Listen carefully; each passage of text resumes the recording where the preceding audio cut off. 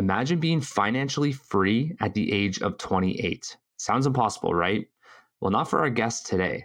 Whether you're someone just getting started on your financial independence journey, or even if you're well on your way to FI, you'll want to stick around for this episode as we dive into house hacking your way to build up a healthy portfolio of rental properties, as well as replacing your income through passive dividend paying stocks and much, much more. To be honest, this one was pretty inspiring for me and was a reminder that there's some humans out there who have really achieved some pretty fucking cool things. So I hope this episode inspires you the same way it did for me. If you're new to the show, my name's Tom Moffat, and I'm joined by my good buddy and co-host Brandon Love.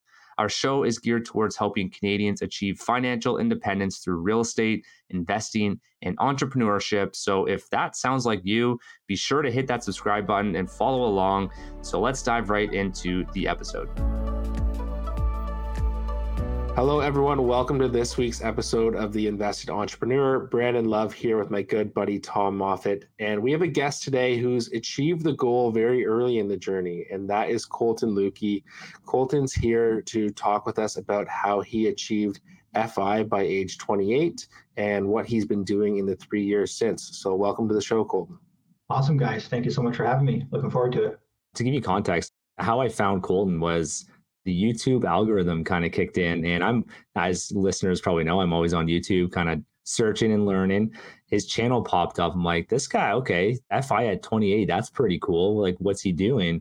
And like, I love how you're very upfront with how you show your whole portfolio with your dividends, and you're kind of showcasing your journey along the way for listeners.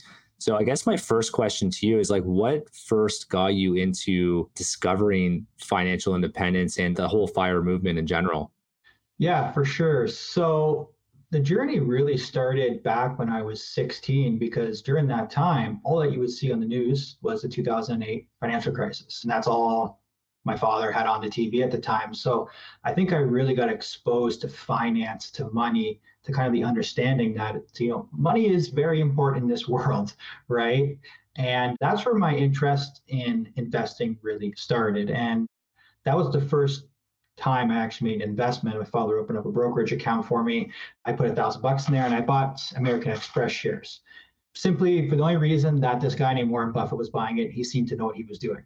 So that was my first journey into investing. And it wasn't really until 2 years after that, 18, where I started realizing that I didn't want to work for somebody else my entire life. That life was too short. It just didn't make sense to me to work that same job for 40, 50 years. And maybe at the end of that, you can retire. So for me, 18, 19, I really started focusing on, okay, I need to focus on money and investing. What's the fastest way to get to financial independence? And this was obviously before there was YouTube, kind of the way it is today. And I stumbled across real estate. And it was actually on YouTube that some random guy was talking about it in Australia. Out of all places, his name was Nathan Birch. A lot of people have never heard of this guy. But his early content was very simple. You buy a house, you live in one unit, rent out the other, and you repeat that process multiple times, eventually become financially free. And that was kind of the main start of my investing / financial independence journey, what piqued my interest. And from there, it just, through education, self-education and investing, I just was able to do it. And by 28, my wife and I reached financial independence. Awesome. That's great. So you started with the house hacking strategy and just kind of snowballed property after property from there. That's great. And your wife, I'm assuming she's bought into this strategy and game plan, because we talk a lot about partnerships, and it can be a challenge when one person's going for like FI at a young age. I'm sure you had to make some sacrifices and make strategic moves that way. Having that other person in your partnership get on the same page can sometimes be a bit of a challenge there.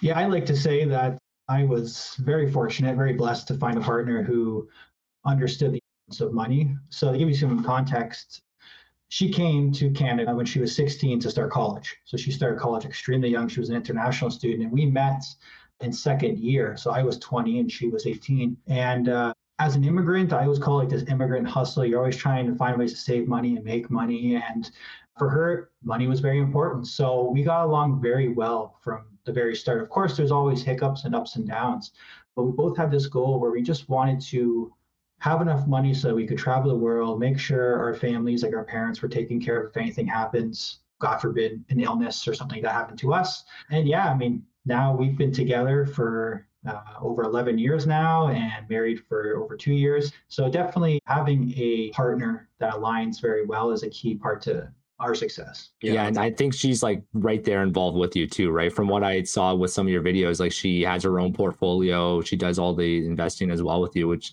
is pretty cool. It'd be cool to have like that partnership together in going towards that FI journey. Yeah, I think like if we go back to when you first started, like you technically dove into the stocks and kind of just followed what the best was doing, Warren Buffett. But then how did you stumble upon house hacking and really diving into that? Because real estate was really what kind of exploded for you and kind of snowballed, right? For sure. Yeah. I mean, it was, again, going back to that individual, Nathan Birch, who kind of just, had it on his YouTube channel, but more or less it was the only way that I could calculate me actually affording a home. That's what it really came down to, right? Was a lot of people are scared to house hack because, I'm going to live with a tenant and what happens if this or that. For me, I just didn't have an option, right? I was never a high earner, didn't have a ton of savings. Like we got started with $12,000. That was it.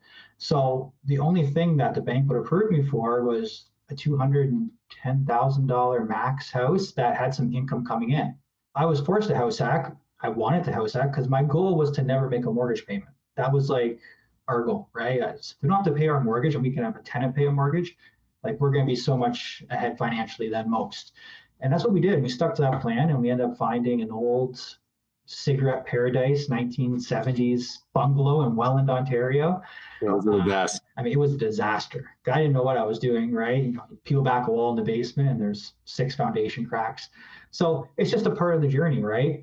But it was really, I just didn't have an option. I couldn't afford to buy that nice first $400,000, $500,000, $600,000 dream home. I like that because I feel like so many people go with the mindset like that their first home should be like HGTV, perfect, everything. And there's so much to be gained from just getting into the market and rolling up your sleeves, getting into it and figuring out along the way. And one, you force appreciation doing some of that work and getting in there.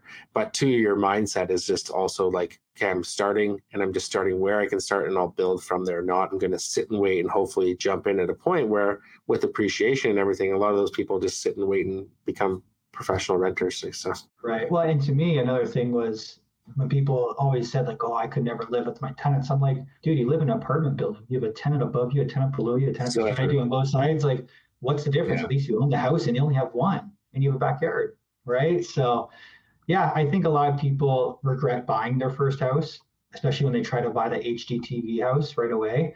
Just people I've talked to, they're like, I really wish I would have either bought something a lot cheaper or something with some income potential. Because that one thing alone, I think, can create many millionaires. If you just did that as your first house, you're going to be ahead so much more. You said that many times here on this podcast, and we just did it in an episode, I think recently, focusing on house hacking too.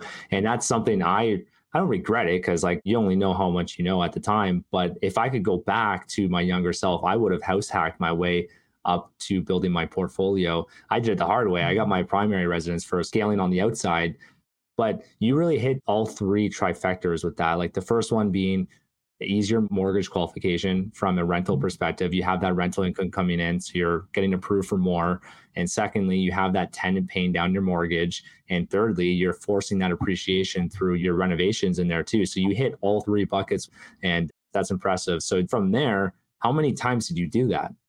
Well, we lived in that house right up until we live in the house we have now. But what we ended up doing though was we were able to take out equity from that first house. And we then, joint ventured with my friend a duplex, and we did that again and again. And then finally, we have enough capital coming in where we were buying houses just in our own names. So although we only house hacked once, that first house allowed us to get into the market, allowed us to put some sweat equity in, build up that large, nice pool of equity, but then take all that capital out. And we refinanced that house 3 times over the course of 6 years. We just kept rolling that in more and more real estate. And for your audience, just a quick plug here, I did write a financial step-by-step guide. It is available on Amazon, and it just details my journey and how anyone can really buy their first house with, well, if you're in the States, 3.5% down, but if you're in Canada, between 5 and 10% down. You don't need a whole lot of money. And that's what I think a lot of people aren't educated about, is that they think you need $100,000, $200,000 when in reality, you don't, right? Yeah, I think the house hacking piece flies by the radar on a lot of people because they hear, okay, I can buy owner occupied home with as little as 5% down. But if it's a rental property, then I need 20%. And they Right. think, okay, now I need 20% because there's a rental component, but it's not the case. With an owner occupied, you can get it with as little as 5%. And that rental income, you actually get 100% of the add back to your qualification. So it's Yeah. huge from that angle. But a lot of people miss the opportunity just because, financial literacy in Canada is not top notch. We're taught how to do a bunch of other math that we don't use when it comes to finances. Not much is taught there. So I like that you have a book, very simple to guide people through that and follow along the journey, because the other piece is a lot of content comes from a US perspective and a US lens, whereas you're looking at this from someone who did this in Ontario. And then you've also put in a little bit of geographical arbitrage in there because you're now working from out east, correct? Yeah, we moved, packed up full time, and we're living out east now. That's awesome. So lower real estate prices there. Was that part of the FI plan? We were financially free before that, but what we really started noticing in the summer of 2021 was things were really starting to get frothy. Like we just felt like there's no way this market is going to continue to stay like this. There was multiple indicators that I was talking about, channel and stuff like that. We just made the decision that we were going to sell everything in Ontario and move out east. And at that time we had 3 properties out east, and this was during COVID, so we were buying on sight unseen and or flying out there and going around some rules and stuff like that to do inspections. But yeah, we knew nobody out here. We have no family out here, and we just saw the opportunity. And that's why we came out here to really level up and to make sure that financial independence was going to stay forever. Nice. That's awesome. And where out east are you currently? Nova Scotia. Nice. Do you have most of your portfolio in Ontario or Nova Scotia? No, we sold absolutely everything in Ontario by March of 2022. And we have everything out east now. And then we do have some land in the Caribbean as well that we might develop in the future. Cool. Cool. And how do the tenant laws in Nova Scotia compare to that of Ontario? Much better. It's funny, other real estate investors, some of the novice ones or rookie ones complain about the rules here. And I said, you guys have no idea how hard it is in Ontario. Like there's still evictions from 3 years ago I've never heard back from in Ontario, right? But that's insane. Money were being owed, stuff like that. So here there wasn't a rent cap before. Now there is a rent cap of 5% per year, but the government in charge is really not in favor of rent caps because I think you guys all know that doesn't bring a solution to affordable housing. So, but with that being said, if you do have to do an eviction here, it's usually 60 at the max, 90 days it takes. Where compared to Ontario, like I said, years it could take, right? So yeah, the rules here are a lot more favorable, which is another reason why we want to come out here. And then obviously just the price point, although the prices have doubled here in the last 2 years, there's still many opportunities and rents are rising and many jobs are coming to the East Coast. So I do see a lot of future growth here. Yeah, and you get a great setting. I love being on the East Coast. Just everything's so much more laid back. The vibes are great. I don't know what the middle of the winter is like, but well, that's the thing. Everyone thinks the winters are horrible here, but they're way better than in Niagara. Okay. Nice. Yeah, Right isn't now- it like more even keel through the year? Like you don't have the extreme hot summers, but you also don't have the extreme winters. Yeah, like last year, I think it got, besides that one rare cold snap that went across the entire country, like -7 maybe. But today it's -1 and it's sunny. There's no snow on the ground. It's been like this It's for a warmer week. than here. Thanks.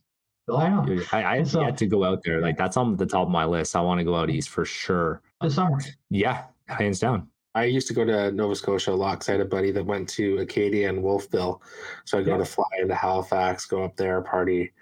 And then I took Levy out to Newfoundland this fall. I love the East Coast. It's great. Yeah, it's great. And then just like any area, there's pros and cons to everything, right? But we just saw that the opportunity here, the future growth, I saw more future growth here than I do in Ontario and other provinces. So that's why we mainly focus out here for our real estate investments. And it's just a beautiful place as well. And do you travel down south too in the winter? Yeah, so we try to. We were just in Colombia for almost 8 weeks. We had to come back because we're in the middle of a real estate transaction that's decently sized. So we wanted to make sure we're here. We're doing inspections this week and stuff like that. But yeah, we try to go south. We try to travel combined at least 3-4 months out of the year if we can. But again, we're full growth mode still in our real estate portfolio. So we want to make sure that we're taking advantage of opportunities when they come. Still though, like 8 weeks, who can say you can go for 8 weeks straight? I work in a T4 job, like, you know what I mean? Like that's cool. Like, is it safe to say that your real estate portfolio, well, you tell me, is it cash flow heavy, or are you working that appreciation over the long term and then the dividends are kind of like your cash flow? So the dividends are a place where I park my money just to get a nice little boost in return. At any moment, I will turn around and sell that dividend portfolio if the right real estate opportunity came by. Now, with real estate here, you get a nice mixture of cash flow and appreciation. But to me, I never really cared about appreciation. To me, it has to cash flow, right? Because I'm very risk adverse in my real estate investments. So if it doesn't cash flow, I won't buy it. And really now we're at the point where we're looking at 12 unit buildings and up. We tend not to look at anything smaller. We may if the deal is right and it's in our area. But generally, we're looking for more of those bigger multifamily properties that we can value add and over a long term boost rents and stuff like that. Cool. So getting into those bigger units, that's a bit of a journey and a transition from a financing perspective because you're getting more in the commercial space. Walk us through your first deal. How did you get into it? How did it come to you? And so on and so forth. Yeah, so what I know now, I think it's actually a heck of a lot easier to do commercial financing than it is buying a residential duplex or triplex because it's all based off the building's performance. Yeah, you might need more capital, but it's easier because the building qualifies for itself. They don't really care so much about your income. So now that we're financially independent, we don't have your traditional T4, we're forced into kind of this commercial lending. And really, I can't really say that it was much different besides just a couple little tiny things. They wanted us to put 25% down instead of 20. Our amortization was 25 years, not 30. But now we're in this next chapter of our real estate journey where now we're refinancing in the CMHC. And what a lot of people don't understand is you can now get into these multi-million-dollar buildings for as little as 5% down, right? Through the MLI Select program and stuff like that. So this opens up, and this has been a program for a while now, but I feel like they're starting to promote it more and more. So commercial financing, a lot of people are scared away from it, but once you realize that as long as the building cash flows and makes sense, it qualifies for itself. So it's no different than residential financing, in my opinion. Obviously, you guys are the experts, so there's little tiny differences, but from an investor standpoint, the first deal was a 5-unit building and $200,000 fiveplex, which I know is crazy, and that was in 2020. So this was right during COVID. Everyone was panicking. So we got our first deal. But East Coast, a lot of buildings are run down because they're older landlords. So obviously you have a little bit harsher hurricanes and stuff like that coming every few years. So we put about 30 or 40 grand into it. But with that fiveplex, we had to put down 25% because some of the units were vacant and stuff like that. But then a year later, we bird it and it came back at 435,000, I believe. So we were able to pull out all that equity. We didn't CMHC refinance into it. We just did a regular one. And yeah, it produces healthy cash flow. And that was just more fuel for the 6plex, the 8plex, the 12plex, and stuff like that. Nice. That's awesome. And do you have like preferred lender you use on your commercial files, or you kind of shop around? We have a commercial mortgage broker out here in the East Coast who's an investor himself. Our projects usually take 1 to 2 years. We'll generally go with RBC. They seem to be the best for commercial for a 1 year, and then we'll renew into a 1 year if we need to. And then from there, really, CMHC is just whoever really has the best rates and the best terms, what bank works with them the best. So yeah, I think it's a couple like smaller credit unions that we're working with for the CMHC refinances. Nice. That's awesome.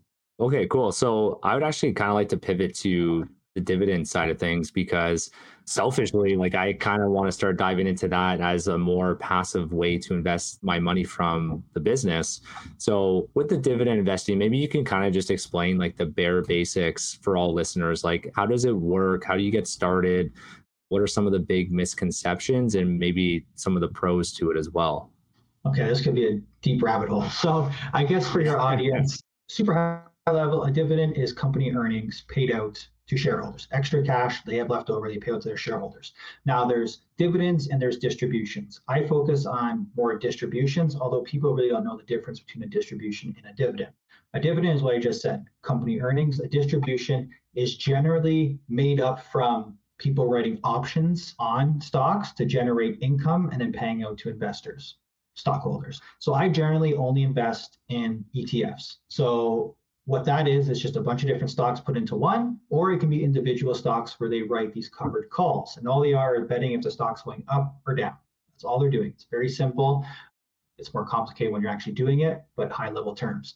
So in Canada, we're really blessed because we have the tax-free savings account. And unfortunately, it's labeled the wrong thing. It should be a tax-free investment account. So I always tell people that because a lot of people just put their savings in there, their cash, and they think that's it. That's the stupidest thing because you're earning 1, 2, 3%. With a TFSA, you can open up at any brokerage. My brokerage of choice is Wealthsimple because wealth is simple and it's free and they don't charge any fees and it's very simple to use, hence Wealthsimple. So I open a TFSA up on there. A spouse can have it as well. You're allowed a maximum contribution limit every year, and anything you make in that account is tax-free, and that includes your dividends. So what you can do over the course of 5, 10, 15, 20 years is build up these TFSAs, these tax-free savings accounts, you and your spouse, to the point where you can have $2,000, $3,000, $4,000, $5,000, $6,000 coming in through dividends by the time you're ready to retire, 100% tax-free, compared to your RRSP, which after tax dollars going into a tax-free vehicle, that's then taxed when you take it out. Yeah, makes no exactly. sense, right? You're paying double tax. It's a scam. That's what it is. Yeah. But we do have some RSPs because when we sold off a big chunk of our real estate portfolio, we want to offset our taxes. These taxes. Exactly. And when it comes to dividends, I always say that in the stock market in general, a lot of people are afraid to invest in the stock market simply because they just don't understand what it is. They don't understand what they're investing in. They invest in something because their friend told them to, without actually understanding the company. So to me, what I tell a lot of people is, do you know what Apple is? Yeah, I know what Apple is. It's a big company. Do you think they're going bankrupt anytime soon? No. Do you think more people are going to continue to use their products? Yes. It's probably a good company to own that, right? And while you own it, you will get paid a dividend as well, or you can own the ETF version and get paid a distribution. So really for us, we just own the biggest tech companies in the United States, in Canada, and we get paid distributions because the ETFs we are invested in. The funds do the covered calls, they generate income and pay them out. So we're big fans of purpose investments, the yield shares there, as well as harvest ETFs. We've been very happy. We've been investing in them for years, and we get a nice distribution and growth. And do you have it just in your TFSA and RSP, or do you have it in a non-registered account as well? Yeah, all three. So we max our TFSAs first, and then if we have anything left over, we'll go into our non-registered accounts. And then, well, I don't think we'll ever really contribute to our RSP again, but that's just on drip. So that's just constant. Dividends get paid out, just get automatically reinvested, and then take that out whenever we decide to.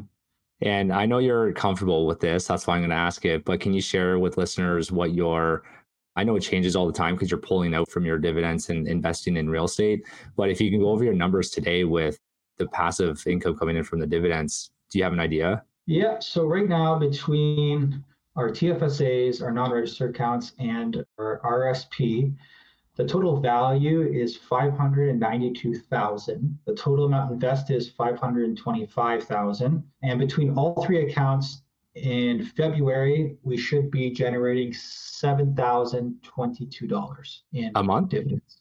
A month. Yeah, I mean, there's someone's job right there. Like that's unreal. Yeah, and 2,300 of that is tax free. Yeah, and you're not touching that when you because it's through our TFSAs. Yeah, exactly. Still appreciating. Right. Yeah.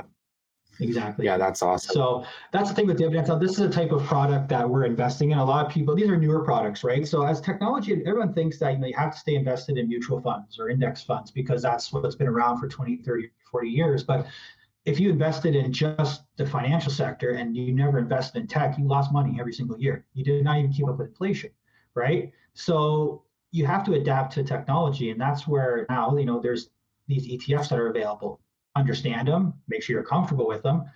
And for us, they've worked very well we've been investing in these for 6, 7 years now, these types of ETFs. Not all of them, because some of them are newer, but mainly ETFs for 6 or 7 years, and they performed very, very well.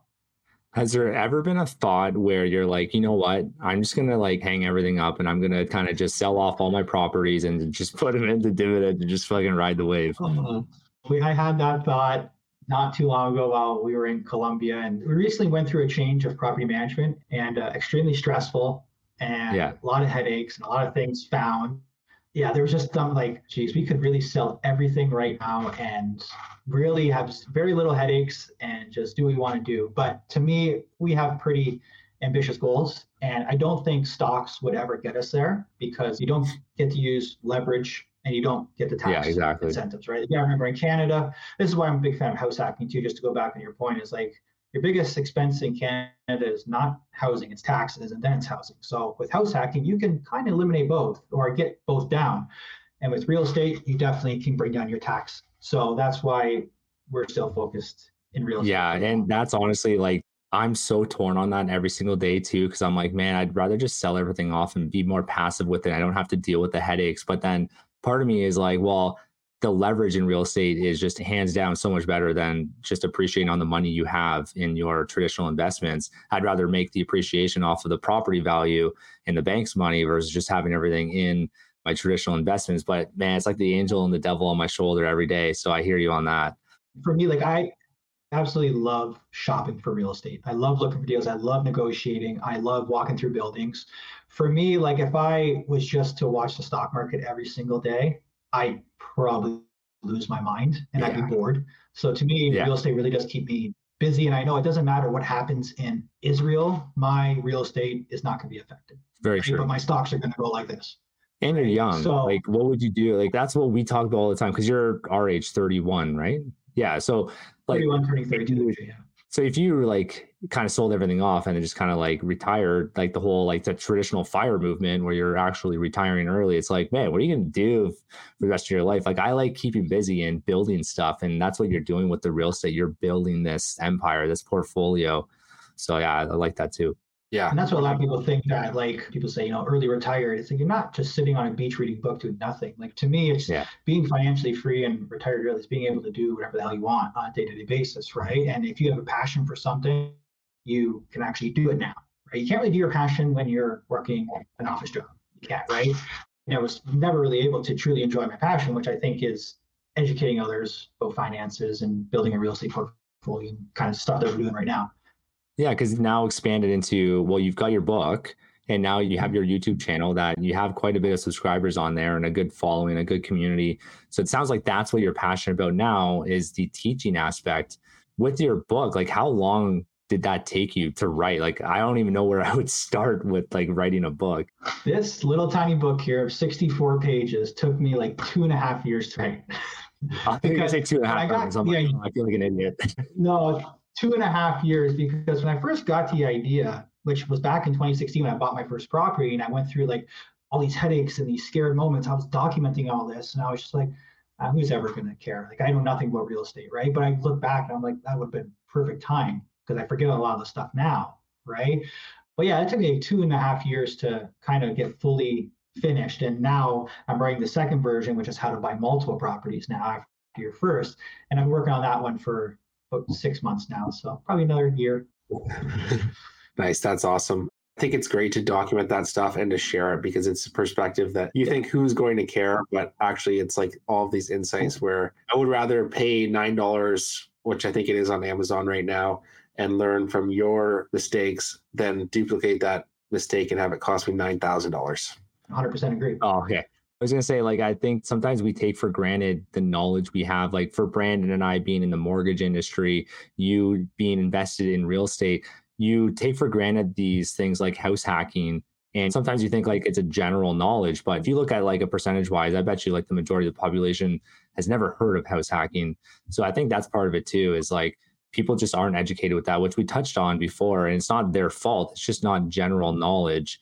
So I think that's where sometimes we have either analysis paralysis or the thought in our heads like, oh, no one's going to really enjoy listening or reading this thing because you think they already know it. Yeah, I feel in that respect, you just have to share it and then you'll get the feedback from people. Yeah. Like someone will ask you to go deep on something and that gives you your answer of what to explore further. And I think that's one thing I try to tell people is I just feel as Canadians, everyone's so terrified to talk about money. It's like a taboo topic. But when I go talk to like my friends in the States, they're open to it, right? Like they're talking about money, capitalism, investing, everything like that. In Canada, we're so timid and scared. And I tell people, share your financial journey, share what you're interested in, share what you're investing in, because you never know who's listening. Yeah. Right. Like I remember I've met so many people just by talking with my friend about real estate investing at the gym.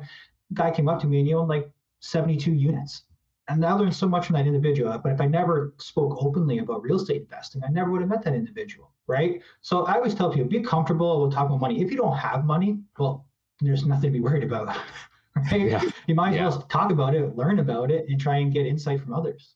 Yeah, we're on the same mindset too. I've always been comfortable talking about money because I actually I enjoy talking about money. That's why we have this podcast. Yeah. I feel some people maybe they're timid on sharing their numbers, which I get. If you don't want to share your whole portfolio number, that's cool.